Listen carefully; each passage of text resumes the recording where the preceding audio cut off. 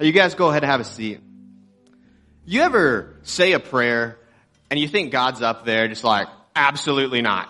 Try again. I think he has done that to me many, many times. One of them was when I was praying for someone named Park. Not Parker, right? That's respectful. No, Park. Just Park. And Park was causing me deep emotional distress. I was angry because I grew up in a Christian household. You know you're supposed to pray for your enemies. So this is how I prayed for Park. God, would you take Park? Would you put him in a cage? Would you put the cage in the ocean? And will you make sharks come by and eat him alive? Like, that is exactly what I prayed. I was a 4-year-old with big feelings, okay? But man, do you want to know what Park did to deserve that prayer? His soccer team was beating my soccer team. Like, that was all it took for me to wish a horrible death on this guy, is his soccer team was better than mine. I had a very unhealthy need for success and continue to have an often unhealthy need for success. See, it's not just like sports as a kid, sports as an adult, but also it was board games growing up.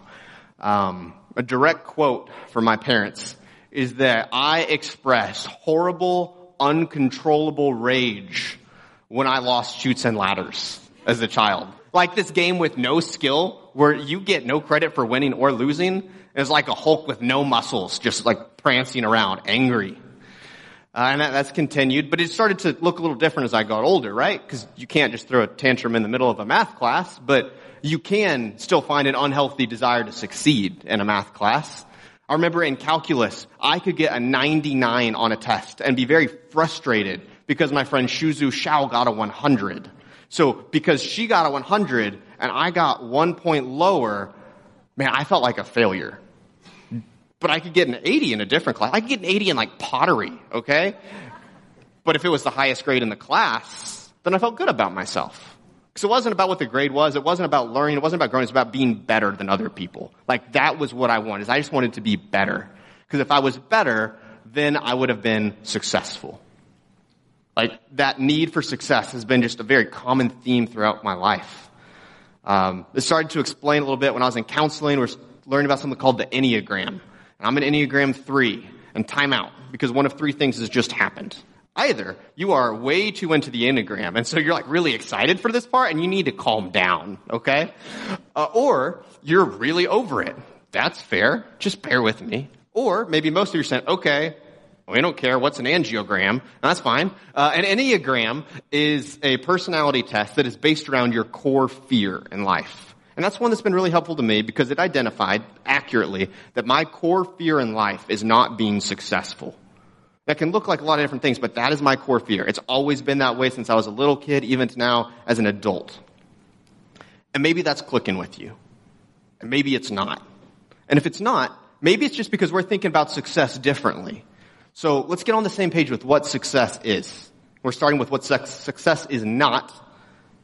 It's not a euphemism for rich. Like sometimes when I hear success, it's like that's a successful businessman or that's a successful businesswoman. And they don't mean they're really good at leading a board meeting. It's like, no, they got a lot of money. That's just a really polite way to say it. That's not success. Success also isn't wrong. It's not wrong to be successful. I think success often follows excellence, and excellence honors God and inspires others. So success can be a really good thing. And it's also not static. Like success isn't something that is always going to be in the same place at the same time. Instead, it's elusive. Success is a moving target. All right? Here's our definition for success. It's coming from a dictionary. Success is the accomplishment of an aim or a purpose. Different definition for it. I wanted to use a real bow and arrow. Adam said, absolutely not. Try again. So here we are. Today's message brought to you by Zing Sports Off-Brand Nerf. Success is hitting what you aim at. I am successful. Thank you. That was my target. That's what I was aiming at. I hit it. Therefore, I am successful. Now, success often isn't an archery target. Success often is found in those things right below that archery target. We can find our success through work, through money, through love, through family, through a different combination of those. Your view of success is as unique as you are. So wherever you naturally find success, whether that's work, money, love, family, something that's not up on that sign, That's where we can find our version of success. But success is a moving target. And as it moves, it can drag our hearts all over the place. Right? Like we can feel incredible when we hit what we aim at. Now maybe that's a sales quote at work, but maybe it has nothing to do with work. Maybe it has to do with love. Maybe like you ask someone out and they say yes, and so that's success, and so you're just on cloud 9. Or maybe it's work. Maybe it's meeting that sales goal, but then after you meet it, it's like, okay, what next? Success can even bring a feeling of emptiness. And that's when we get it. And when we don't, and we can feel worthless. I have felt worthless when I missed what I aimed at. Maybe you have too. And it's really important that we figure out the right way to pursue success because it plays a big role in our life. It shapes our priorities, our energy, our time, our money, and even how we feel. And I think Jesus can help with that. I think Jesus provides a better way to look at success. And we actually can learn about it through a man named Paul. So who's Paul? Where are we going with this? We're in our series Pursuit. We're studying through the book of Philippians, and we're talking about how we can pursue a lot of things in a way that honors God. And Paul is someone who was successful. He had an original view of success. God changed it for him. And then he had a second view of success, and he was good at both. So much so that we're talking about him now thousands of years later. This is somebody who had a very significant impact on world history. Paul is somebody who is successful in most definitions of the word. And so I think there's a lot we can learn from him. But here's the first step to pursuing success. It's to rip up your resume. All right, that's step 1. It's rip up your resume. What's a resume? A resume is a sheet of lies about things that you may or may not be able to do that you give to an employer who got their job through an equally truthful piece of paper. All right? That's a resume. That's one resume. Now, another resume, maybe a little more accurately, is this is a sheet of paper with your accomplishments that you are trying to use to persuade someone else that you will be successful. Man, you want to be a successful hire, they want you to be a successful hire. A resume is part of how you convince them you will be successful. And Paul had a resume. We get it in Philippians chapter 3. Here's Paul's resume. We put no confidence in human effort through human resumes, though I could have confidence in my own effort if anyone could. Indeed, if others have reason or confidence in their own efforts, and if anyone else has a resume, I've got an even better one. I have even more. I was circumcised when I was 8 days old. Weird flex. I'm a pure-blooded citizen of Israel and a member of the tribe of Benjamin, a real Hebrew if there ever was one, and he's proud of where he comes from. I was a member of the Pharisees who demanded the strictest obedience to Jewish law, and that was his job, but also his religious status. Man, I was so zealous, I was so passionate that I harshly persecuted the church. And as for righteousness, man, I obeyed the law without fault. I was good at religion too. I once thought these things were valuable, but now I consider them worthless because of what Christ has done. So Paul gives his resume, and then he rips it up. All right? Paul's resume is like, hey, I had this job. It was a social status. It had economic benefits. I was passionate about it. I was good at it. I had all these things, but I now consider it worthless because of what Jesus has done, and that what Jesus has done is better. So Paul has this resume, and he rips it up. But he was successful. He was hitting what he aimed at. What about you?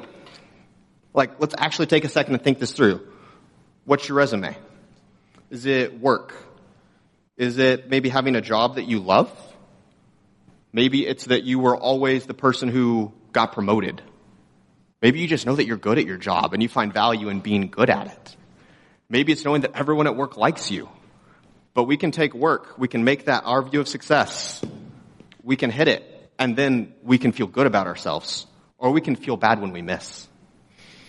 Maybe it's money, right? Maybe that's where you find success. Maybe you've worked hard and you've saved and you have a safety blanket because you've sacrificed and you've scraped and you have money. Or maybe it's your skill with money. Maybe it's how you've invested, right? Maybe you've done well in the stock market. Maybe it's that you're the first person in your family to own a house. Like, we can find success in money. Or maybe it's love, right? Like, maybe you are married to your best friend. That's awesome. Or maybe you have found the love of your life and you can't wait to meet them on Tuesday. That's funny. You can laugh. Okay. Some people are like that. Maybe it's family. Like maybe you are the family that made it to church 15 minutes early, stopped for coffee, no spills on the way, no kids in arguments, they're all dressed up. I don't think that family exists, but it could be you. Maybe it's work, maybe it's money, maybe it's love, maybe it's family. But we all have a combination of those and other desires that we have created in our minds as our definition of success. And however you define success is often how you shape your resume. Like, what would go on your resume? What are the things you are most proud of? And it's not wrong to have these things. Is it your skill at work? Is it what you've done with your money? Is it the love that you've found or built? Is it the family that you've cultivated and led or grown? Like, what's your resume? Our resume is often good things. Put it in your mind. Man, I had a resume that I was very, very proud of. At one point in time in my life, and I think about it, I had a job that I was good at. Like, on paper, my metrics were off the charts. I was good at this job. My money could have always been better. I was never rich, but I was in a very financially healthy, stable place. I was wise and skillful with my money. I saved, I gave, I spent some. Money was really good for me. I was married. I thought things were going great there. We were actually about to start a marriage class to teach. And then I grew up in the best family I've ever known. Incredible dad, incredible mom.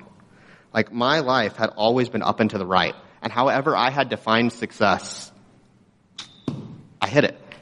Like, success after success, with job, with family, moving across the country, getting to speak, everything was great until it wasn't. Because that resume got ripped up. And I can't tell you that I ripped it up out of obedience to God. It got ripped up for me. Because all of those things that I had put as my resume, gone. Like work, that job I was so good at, I lost that job. Money, revisit in a second. Love, man, like I thought everything was going great. My ex-spouse had been having an affair for over a year. I had no idea. Family, man, my family was in Texas, 15 hours away from me. And then money, I mean, divorce is expensive, so that went down the drain too. Like every area of that I had put confidence in as my resume, right? No. See, success is a moving target. So even when we think we are successful, when we think we found it, we are consistently hitting what we aim at, and that can change.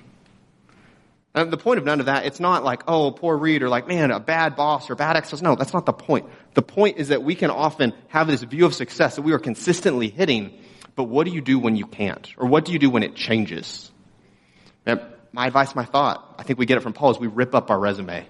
And not rip it up so no one else does for you. Rip it up because success is always a moving target.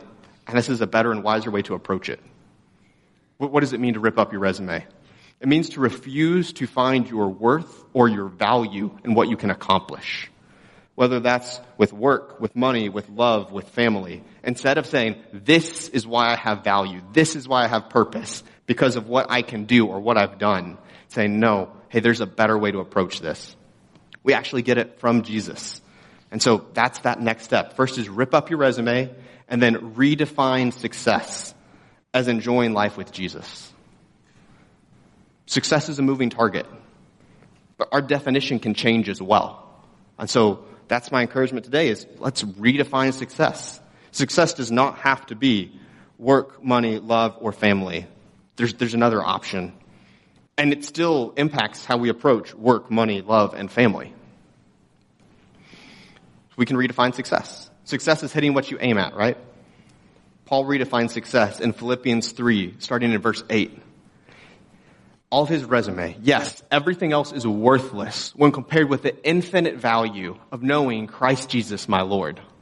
For his sake, I have discarded everything else, counted it all as garbage. All of that resume, he ripped it up so that I could gain Christ and become one with him.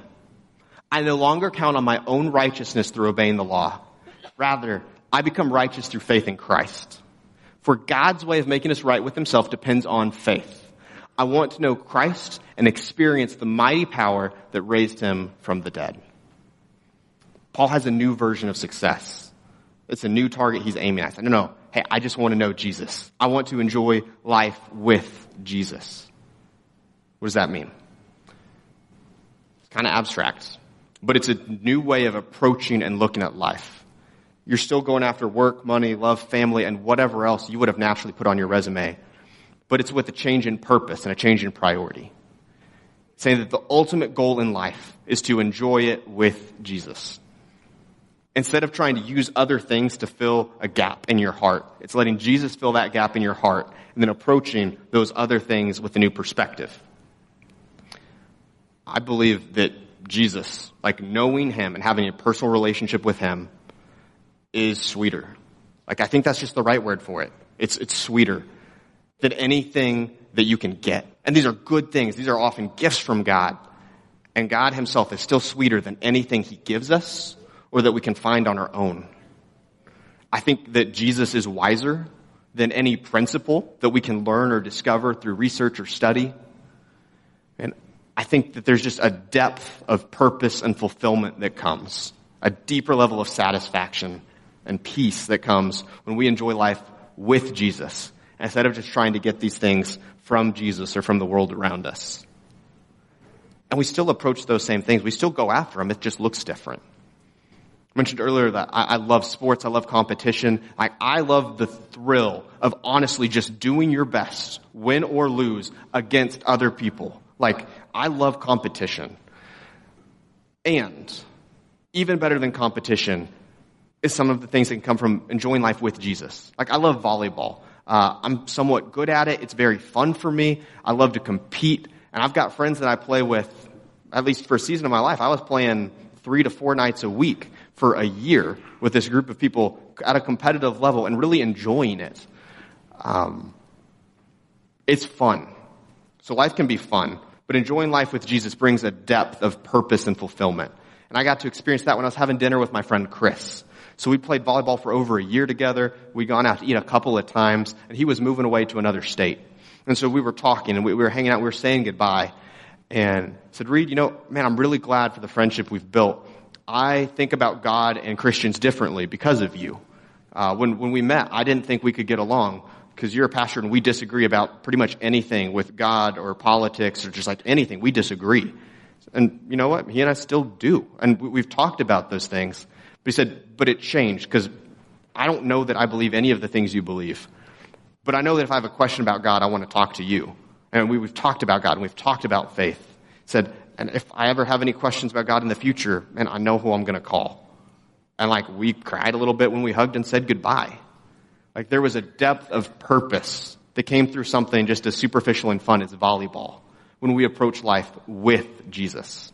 The goal is not just to compete, to win, to have fun. It's say, yeah, I want to compete, I want to win, I want to have fun, and man, how can I honor Jesus in these relationships? And that transforms everything else too. Right? Enjoying life with Jesus changed how we approach work. It's no longer, man, I need to be the best at my job, or my value comes from being the most skilled worker, the most promoted, fill in the blank. No. We still want to work hard. We want to work hard with excellence. But we want to do it because we're ultimately working as a reflection of our love for God. Colossians 3:23 says that we're supposed to work for God, not for men. So even if your boss is a jerk, and 50% of them probably are, okay. You can still find satisfaction and value in your work because your goal is to honor God and how you do it. Or with money, it's not, hey, how much money can I get? Whether that's to buy happiness or it's to buy security or fill in the blank. No. Money's amoral. It's not wrong. Man, you can still approach money. You can still work hard and accumulate it. But now the goal is different. It's not, I need this so I own it. It's, hey, how can I be a steward of this? How can I honor God with this money? How can I save? How can I give? How can I spend it wisely? How can I make a difference with this? Changes how we view love. I think it's very easy for us to naturally view love as this thing we want to get from someone. And Jesus actually teaches a different way to approach love. It's, hey, what can you give? Can you honor and pursue someone in a way that they know that I love them because of how you treat them? It changes how we view family. And guys, this one's harder because right now when I look at my life, that last it's harder. My family's back in Texas. I live by myself. And as I think about the family that I want, it's so easy to picture. And it's easy to picture coming home to happiness and laughter and little feet running around. That's so easy to picture. And as good as that is and as sweet as that could be, what's even sweeter and what's even better is knowing that, hey, but also you could take a family and you could raise a family that's not just about happiness or comfort, but what's a family that chases after God going to look like? It changes all of those. It changes work, it changes money, it changes love, it changes family. The reality is, we can enjoy life with Jesus no matter whether or not you felt successful. Like maybe you had a view of your life where you were hitting what you aimed at and you felt good. Or maybe you've had a life where you've always had this view of success and you've never been able to hit it.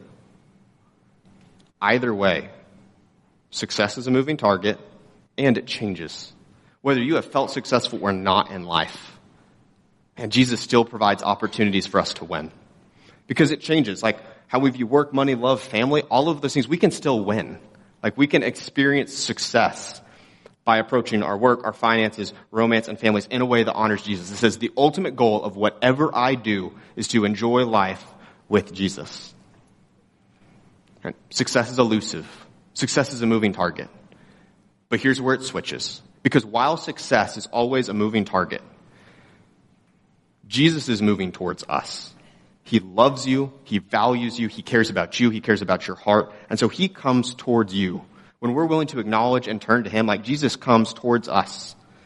So much so that we can just walk right up. And we can hit every single time.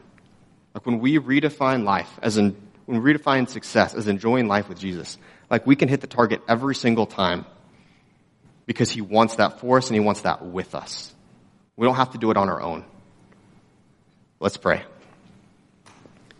God, you are better than any version of success that we can create and go after on our own. Through work, through finances, through love, through family. However we're wired, however we chase success, you provide something better. So we want to say thank you, and we also want to ask for help. Would you help realign our hearts with yours so that we are chasing after you? Not the things you provide, but we're chasing after you in every aspect of our life. That what we enjoy most is you. Would you help us to do that? Because that's not easy. That's what we're asking for. So right now, as we're preparing to worship through song, would you help us to even enjoy worship through song with you? That what we're singing isn't just words on a screen, but that we're actually praying to you as we sing out loud. That we're choosing to worship with you as we're worshiping you. We love you and we trust you. You're better than anything you provide. Amen.